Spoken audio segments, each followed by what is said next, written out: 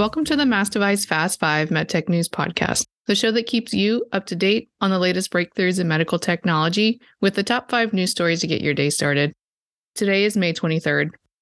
I'm your host, Danielle Kirsh, and today I'm joined by my co-host, John Whooley. Today we're going to talk about lots of data news that backs heart devices from Abbott, Medtronic, and Boston Scientific. We'll also discuss a new executive appointment at Vicarious Surgical. First things first, how are you doing, Sean? How's the news looking today? I'm doing good, and frankly, the news is positive from what I can tell. A lot of cool studies and data that seems to be supporting technology rather than not. So I guess that's always good news. Yeah. Well, with that being said, what's the first thing we should know? First thing we should know is that data backed the Abbott Aveir dual chamber leadless pacemaker. So as you mentioned, the first of a few studies we'll cover, but this is some cool new pacing tech.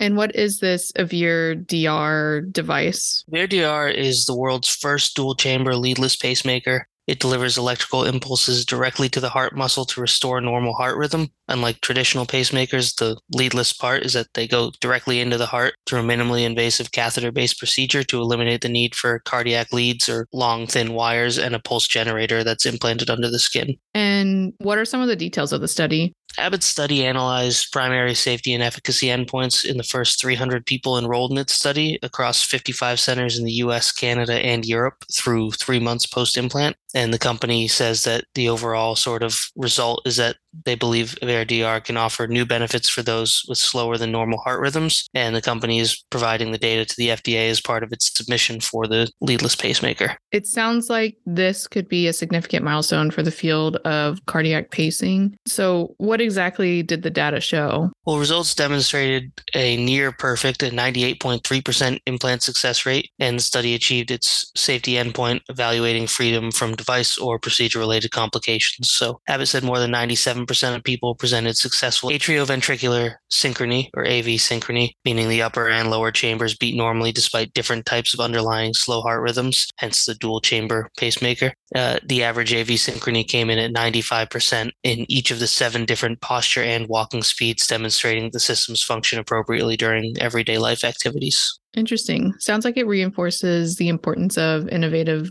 leadless pacemaker technology to kind of eliminate the need for traditional pacing leads and also simplify the implantation procedure. And perhaps this could contribute to expanding the adoption of dual chamber leadless pacemakers and improve patient outcomes.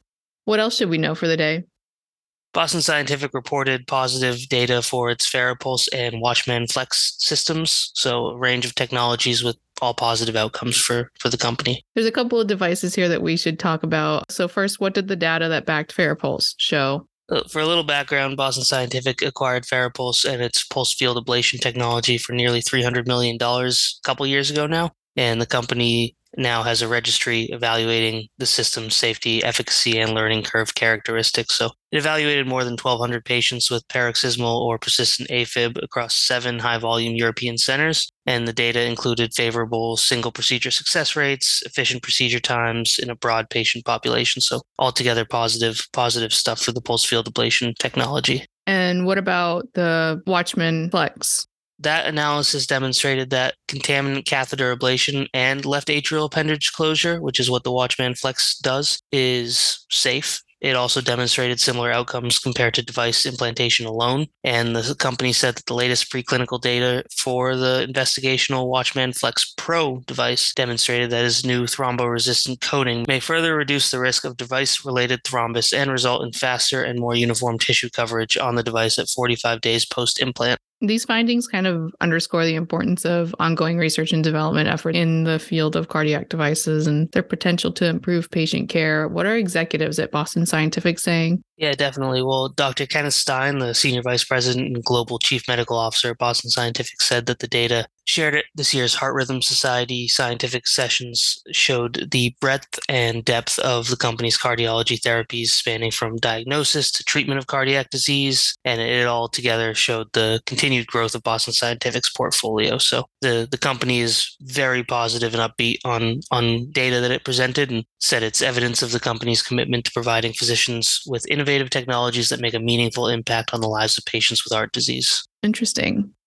What's the next thing we should know? More heart data.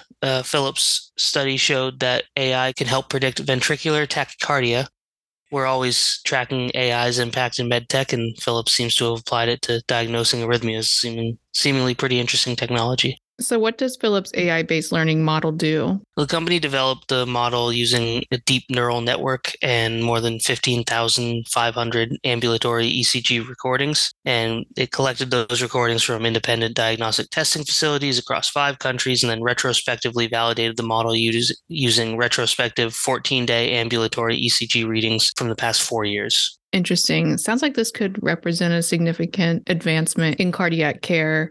How exactly was this study performed? The researchers studied the algorithm's ability to predict the risk of sustained VT or ventricular tachycardia lasting longer than 30 seconds. So the study evaluated a 2-week period using data from the first 24 hours of monitoring and applied the model to it. And what did that data show? The model achieved a sensitivity of 83.3% and specificity of 88.7% on an internal validation dataset, and on external validation dataset, they came in at 78.9% and 81.4% sensitivity and specificity, respectively. So the model correctly predicted VT occurrence in 88% of Holter monitor users with rapid VT, and Philips essentially summed it up by saying that the AI models lay the foundation for a new approach to cardiac risk management, and the company believes that with this data and the way it applied the model, that it can apply it across multiple care settings to help identify at-risk patients earlier in the process. AI in cardiac care definitely has a transformative potential of revolutionizing medical decision-making processes. So I'm sure this won't be the last time we'll see AI in medtech. What else should we know? More news, this time not a study. Vicarious Surgical promoted John Mazzola to Chief Operating Officer, COO. So after just over a year with the company in a different role, he's been promoted. So good news on that front for the robotic surgical company. What was his role before becoming COO?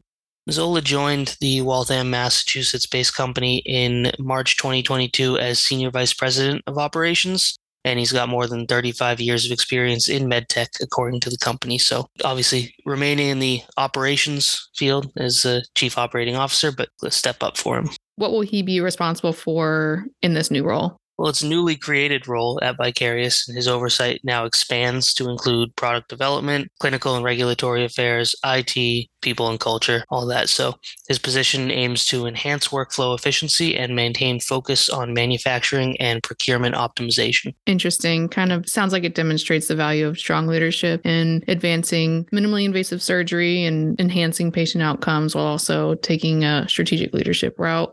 What did CEO Adam Sachs have to say about the appointment? Yeah, Adam Sachs said that the newly created role carries great importance as the company expands its near-term focus from system development toward its initial manufacturing processes. And he said that John Mazzola's proven leadership and deep industry knowledge in building and scaling organizational and manufacturing infrastructure and processes gives him great confidence in the ability to execute these areas and meaningfully contribute to Vicarious's long-term mission and strategy. All right.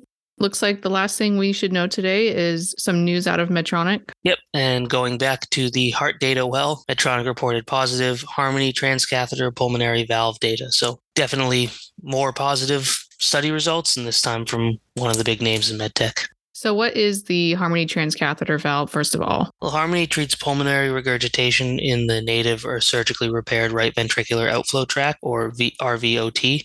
The current standard of care for what Harmony treats is either open heart surgery or other interventions early in life to address malformations. So the Harmony valve provides a minimally invasive treatment alternative. Interesting. And what was the purpose of this study?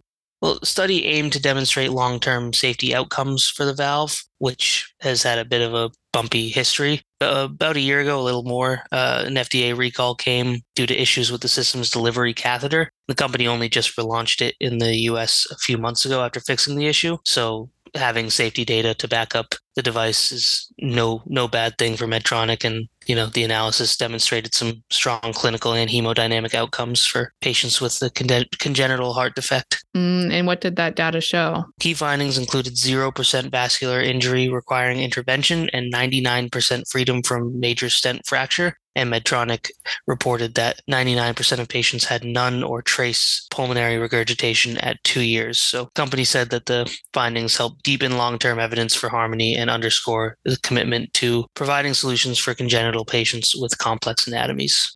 Sounds like this could pave the way for broader adoption of transcatheter pulmonary valves and maybe even contribute to ongoing advancements in congenital heart defect management. That's all we have for today. Thanks again for all your reporting throughout the day on Mass Device and joining me on this podcast to talk about it. My pleasure, and remind the listeners that they can read more on massdevice.com and check out the show notes at massdevice.com/podcast. Please connect with us online. I'm on LinkedIn at Danielle Kirsh, Kirsh. I'm also on Twitter at Danielle_Kirsh, again, Kirsh. And where can our listeners connect with you, Sean? You can find me on LinkedIn, Sean, Sean, Whooley, Whooley. Subscribe to the Mass Device Fast 5 wherever you listen to podcasts and share this episode. Join us Wednesday for your daily MedTech News Roundup. Thank you for listening.